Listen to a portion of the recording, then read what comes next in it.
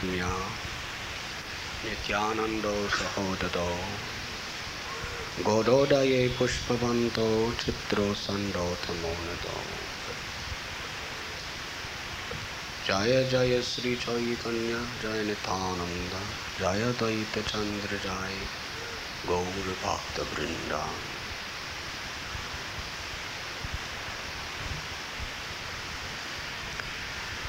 The Supreme Personality of Godhead, Sri Krishna Chaitanya Mahaprabhu,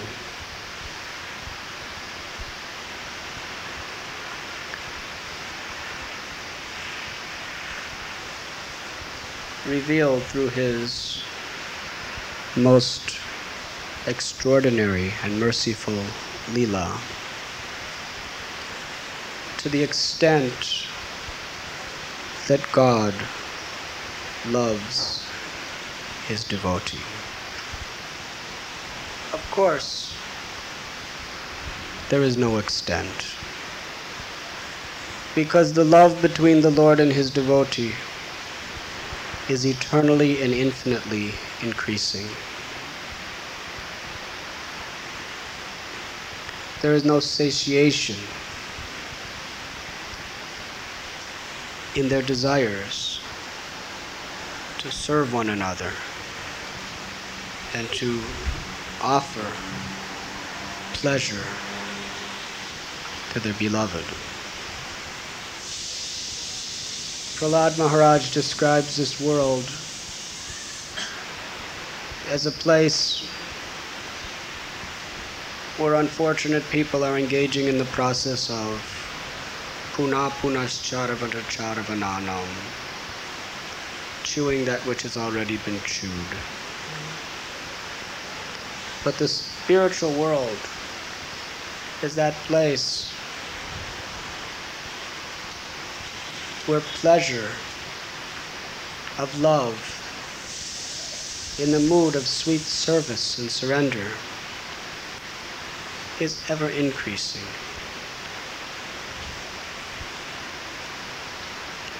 Therefore, the devotees, their burning ambition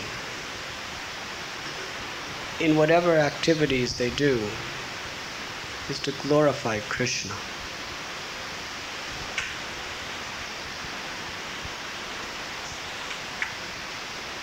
The motivation that sustains the heart of a devotee is that intense longing to bring Krishna to the hearts of all living beings.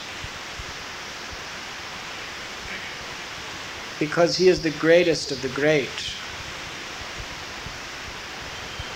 and he is the most merciful of the merciful. Our ambition is to make his glories known throughout all the directions. But in the same way, Krishna, who is Swayam Bhagavan, his desire is eternally to glorify his devotee. Therefore, sometimes Sri Krishna puts his devotee in such conditions that are so impossible, that are so difficult, that take such an extent of surrender and faith, that in the end, that devotee is glorified forever in the hearts of all sincere souls. Sri Chaitanya Mahaprabhu taught that there are 4 vital and essential qualities to be developed in the heart of an aspiring bhakta. One is humility. One is tolerance. One is continence, or self-control. And the other is neutrality. Now Sri Chaitanya Mahaprabhu, when he wants to show the world a lesson, he shows it through his devotee. Just as when the Lord wanted to show the world how a devotee could always remember Krishna under any circumstance of life, he demonstrated it through Prahlad Maharaj.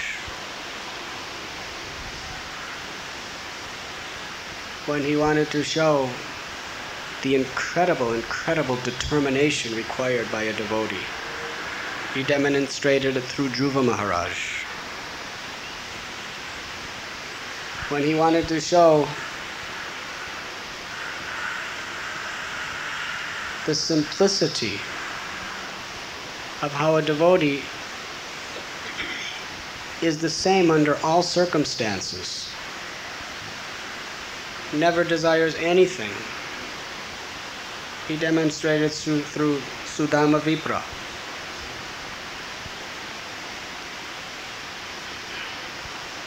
Sri Chaitanya Mahaprabhu demonstrated the 4 pillars of Vaishnava qualities through 4 of his intimate associates.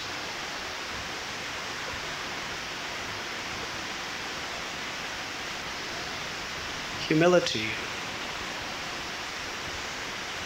in its most unique and unparalleled extent, the Lord empowered into Sanatana Goswami.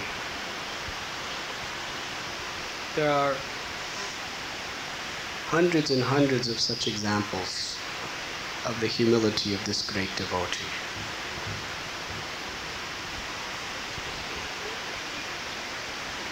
He was such a wealthy man, he was so learned, he was so skillful, he was so popular. In fact, even the king considered him the most important person in the whole world.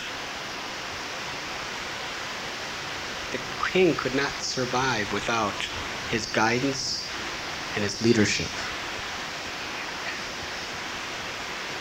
Usually people become proud when they have such qualities. The king looked up at him as the greatest leader and the most affluent, aristocratic man in the social scenario, and also the most competent, the most dedicated. And yet the Brahmins, they considered Sanatan great saint. Brahmins and sadhus and Vaishnavas would come from all over India to the court of the palace of Sanatana Goswami to together hear and chant the glories of the Srimad Bhagavatam. And they would take the greatest pleasure when Sanatana Goswami, who was always anxious to hear from them, when they would convince him to speak. Because his explanations were so full of love and so full of deep, deep realization and scholarship. They would be struck with wonder. And the innocent poor people in the kingdom, they looked up to him as the most gentle fatherly friend. Everybody respected him as topmost. If we do one little good thing and people recognize it, we become proud. Sanatana Goswami, when he approached Sri Chaitanya Mahaprabhu, he considered himself lower than the straw in a street, more wicked and sinful than Jagai and Madhai. Although he had all the most exalted qualities, he considered himself insignificant. He never accepted any credit for himself. But anyone who did anything wrong, he would accept the blame.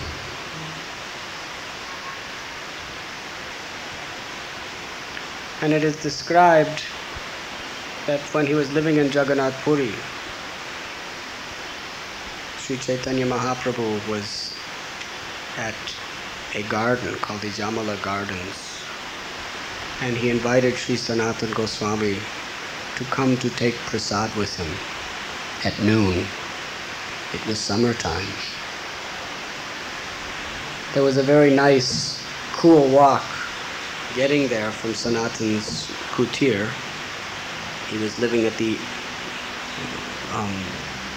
simple place of the bhajan of Srila Haridas Thakur.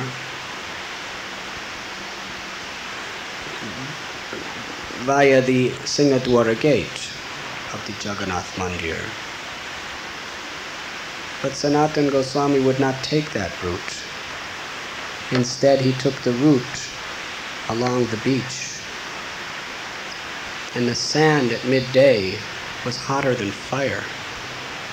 And as he was walking, his feet became all blistered. And when he finally came to the place of Sri Chaitanya Mahaprabhu, his remnants were waiting. Lord Chaitanya had completed his prasad and was taking rest.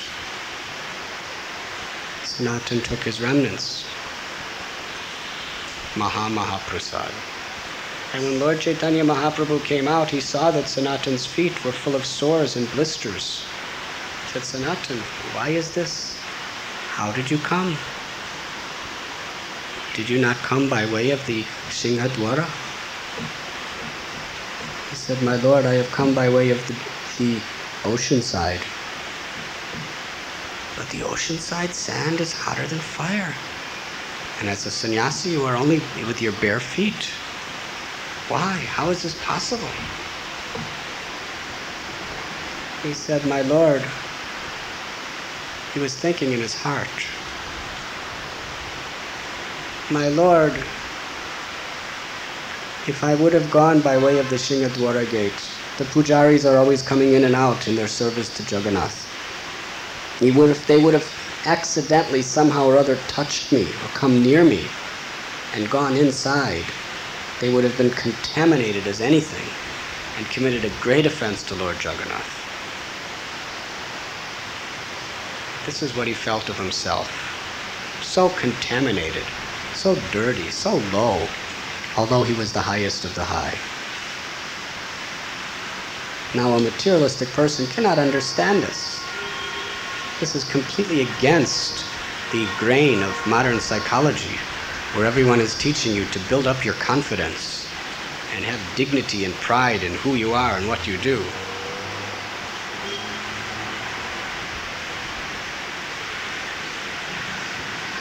But you see, in Sanatana Goswami's utter humility, and only in such humility, can you understand and be proud of the glory of God.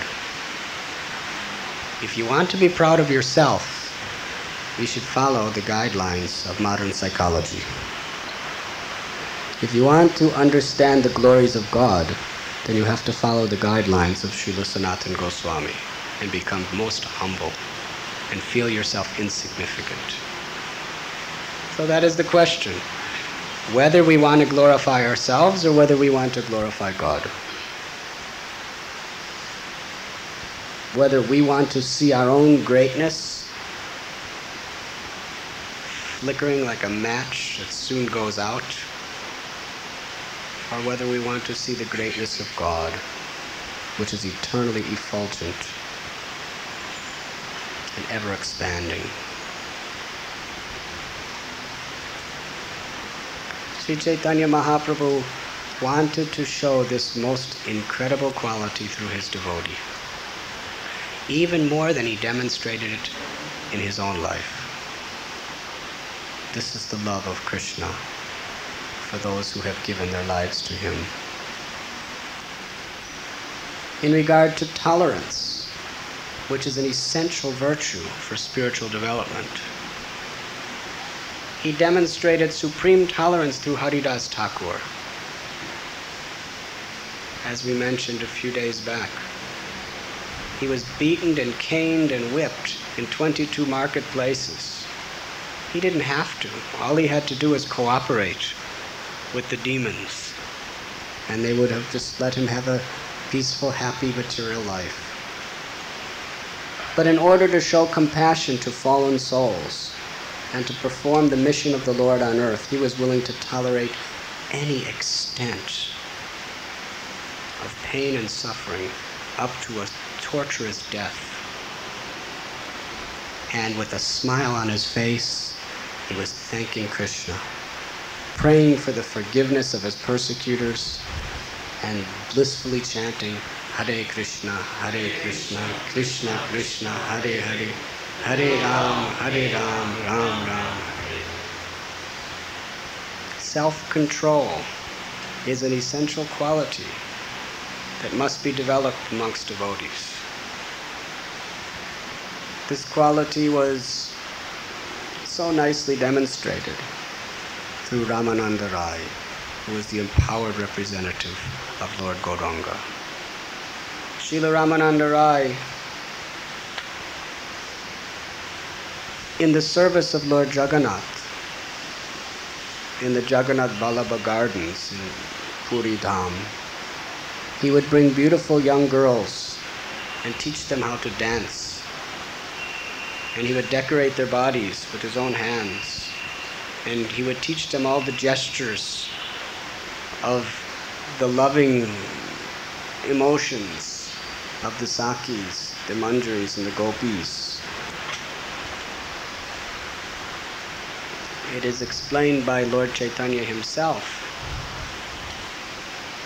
that there is no other man in the entire universe that could be in such an environment, and yet his mind and his senses remain completely unchanged, because he's so much immersed in pleasing Lord Jagannath through his service that he doesn't even remember that he has a body.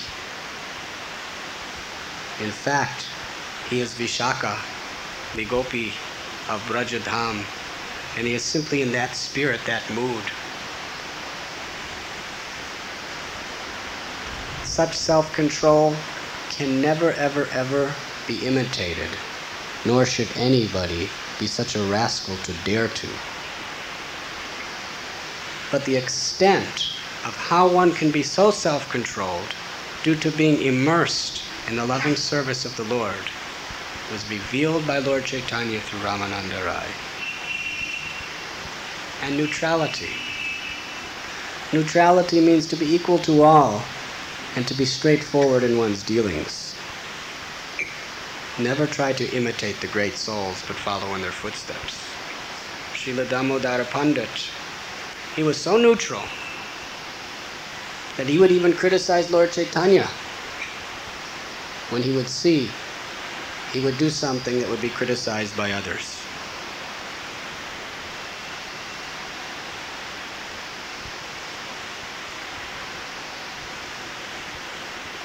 And Lord Chaitanya Mahaprabhu, it is described, was very much afraid of Damodar Pandit.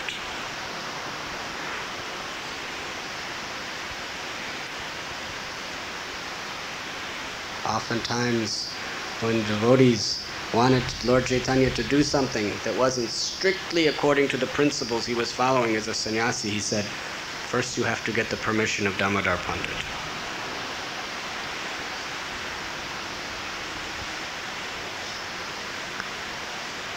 So you see, by hearing the beautiful narrations of the stories of the devotees of the Lord, we could learn practically everything about devotional service. The Bhagavad Gita teaches us philosophically the path to truth, emanating from the lips of Krishna himself. The Srimad Bhagavatam teaches us through the lives of devotees how the path of truth is practically followed, and to the extent the devotees are willing to sacrifice everything for the pleasure of Krishna. But it is described that Chaitanya Charitamrita goes beyond even the Bhagavatam, because it demonstrates how the Lord and his devotees are forever engaged in glorifying one another in pure love and devotion.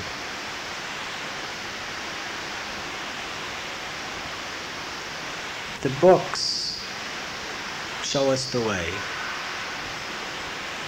But Guru Parampara is very important to understand, because it is said you cannot understand the book Bhagavatam except through the person Bhagavatam. Srila Prabhupada would often express his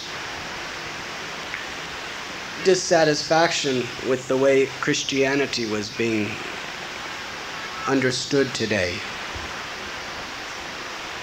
That their guru lived 2,000 years ago. And most Christians, because they do not accept a parampara, they're always looking in the scripture 2,000 years back for that inspiration. And it's very difficult for someone to find anyone who's following in the footsteps. Therefore, it remains very theoretical. But Guru Parampara means there are living embodiments of people who are adopting these same humble, tolerant, neutral, and self-controlled principles. And when we see such people, then we understand that these scriptures are real and that they are alive. The devotee brings the scriptures into life. That is the purpose of a sadhu. Not that a sadhu shows magic tricks. Nowhere does it say that a Vaishnav is a Vaishnav because he can perform mystic feats. Nowhere does it explain that a great Mahatma is one who simply can speak in a very wonderful way. But a real Mahatma is one who is humble, who is tolerant, who is self-controlled, and who is equal and neutral, a friend to all living beings, does not discriminate. And the living examples are the testimony of the truth of the Shastra. And for our faith to develop, they are essential. And of course, Lord Sri Chaitanya Mahaprabhu has given the order, Yare deka tare kaha Krishna upadesh, Amara goy guru hoy tare desh. He orders all his disciples to become guru. What does that mean? Becoming guru doesn't simply mean giving diksha. That is one type of guru.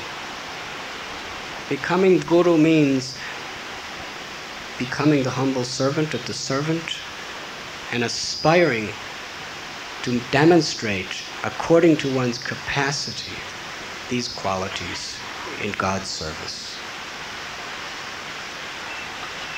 Whether one is a grihasta, a brahmachari, or a vanaprastha, or a sannyasi. Whatever one's classification is in society, Brahmin, Kshatriya, Vaishya, Sudra, Chaitanya Mahaprabhu saw no difference. He ordered everyone become guru. Hear the glories of these personalities. Aspire for them. Follow in their footsteps by humbly serving the great devotees of the Lord. One time I remember someone approached Srila Prabhupada and said, Srila Prabhupada, in the temple I'm living, nobody is inspiring me. And Srila Prabhupada said, well, you inspire them.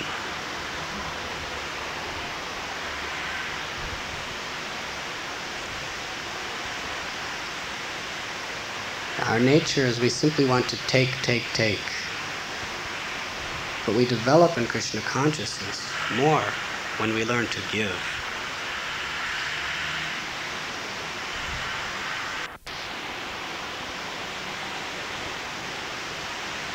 And when Srila Prabhupada was about to leave this world, he indicated the same thing. Now, the mission of my Guru Maharaj is in your hands. He didn't say it was in the hands of 1, 2, or 12. He said it was in the hands of all of his disciples, and all of his grand disciples, and all of his great-grand disciples. We are never leaders. Anyone who thinks he's a leader is a nonsense. We are always the humble servants. But in our humble service, we must take the responsibility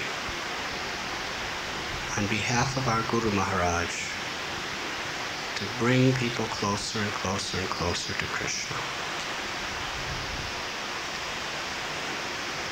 And if we can always unite on this principle, then Krishna will forever bless us with his love. And if we can simply make this the paramount desire of our life and put everything else aside. Putting aside means using everything in pursuance of this purpose.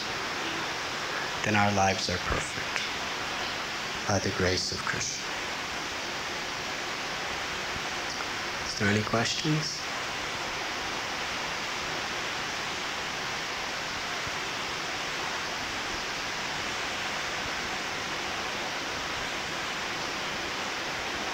Yes. As taking up the responsibilities of the Vishnu, as it is said that things happen by the sweet desire or the sweet will of the Lord. And a human being has only freedom of wishing the things. I may wish certain things. So, if I wish strongly that I want to take up the responsibility of the mission of my Guru, does that help me in really undertaking the responsibility? Bhakti Siddhanta Saraswati Thakur would say, first deserve, then desire.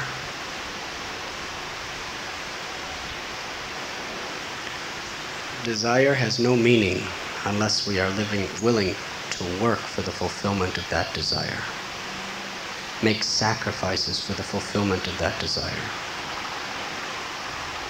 If you desire to get a graduation degree in college, no one will take that desire seriously unless you go, read the books, do the studies, work to pay the money, take your tests year after year after year. If you're not willing to do that and you say, I desire a degree, no one will take that desire seriously. Krishna will fulfill all your desires. But first, Krishna has to take your desire seriously. In the same way, he's telling you how to get the degree of Krishna consciousness. Chant your rounds every day as attentive as you can. Follow the 4 regulative principles. Associate with devotees. Make sacrifices for the mission of Guru and Gauranga. If you wish it, if you desire it, you'll work according to your capacity. And if Krishna sees you're just doing that, just working according to your capacity, whether you're Hanuman or whether you're a spider, an insect, Krishna doesn't care. He just wants to see you're trying your best. And if he sees that, he guarantees 100% he will fulfill that desire.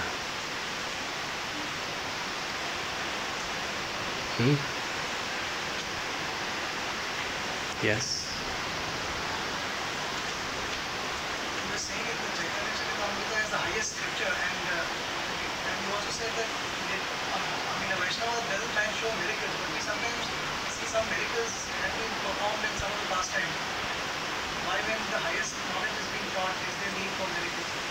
I didn't say a Vaishnava never shows miracles. I said that is not the criterion of a Vaishnava.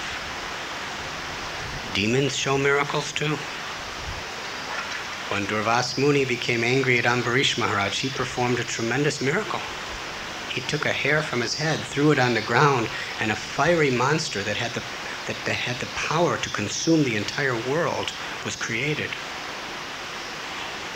Ambarish just stood there with folded palms and said, Mare Krishna Rakhe Krishna Mare Ke. Krishna, if you want to kill me, let this demon kill me. If you want to protect me, why should I be afraid of this insignificant demon? Huh? By Vishnu's arrangement, Ambarish didn't show any powers. All he did is show humble faith in God. Durvas Muni showed incredible mystic potencies, magic. But Durvas Muni was running from Vishnu's Sudarshan Chakra for 1 full year for his life. And finally he had to come and place his head at the feet of Ambarish Maharaj and surrender and beg forgiveness. So who is more powerful? The mystic yogi or the humble devotee who simply depends on the mercy of Krishna?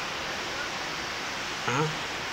Sometimes Krishna may empower his devotees to perform miraculous activities, and sometimes he may not. It is not the miracle. It is the quality of devotion and humility and faith.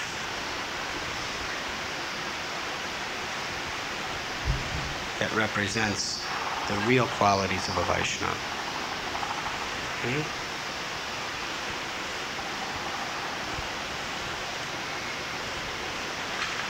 Jesus Christ performed miracles. But when he went to a town where he didn't have to perform any miracles and they believed in him, he said, these people are best. They don't have to see these tricks. They believe my words. Huh? So Krishna may want to work through his devotee. Madhvacharya also sometimes did these things. But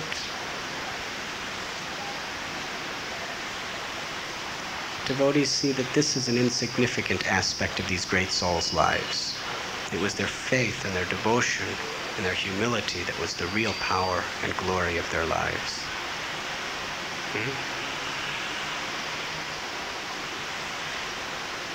Any other questions?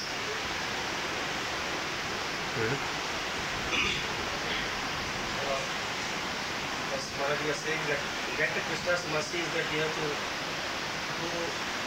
have an austerity, you have to chant the rounds regularly, you have to follow all regulatory principles. You have to do some tapasya to show ourselves that we are really interested in getting the spiritual mercy from Krishna. What I want to know is this way that once we show ourselves that we are really sincere enough, once we get the Krishna's mercy, whether the Krishna's mercy will be forever for the whole of a lifetime or whether it might be somewhat in between, if we are somewhat shaky or somewhat, we'll get the mercy somewhat calm down and when we again will bring the world.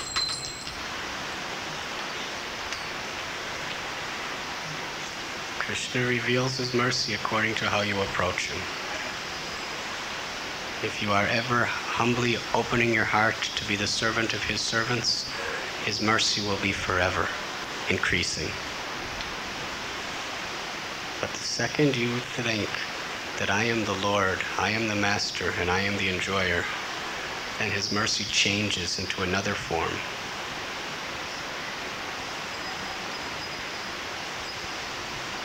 Everything is Krishna's mercy. Krishna's mercy is all-pervading at all times for all beings. But there are different types of mercy. Sometimes his mercy is he throws you down. Sometimes his mercy is he covers you over.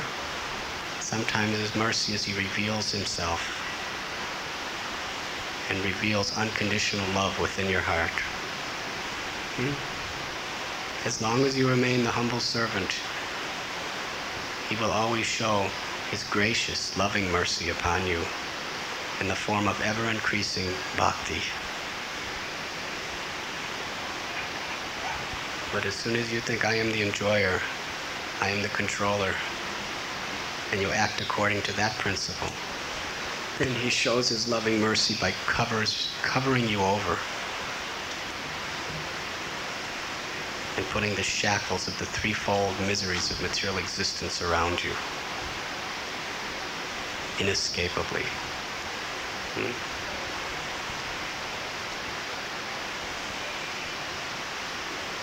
Is there any other questions?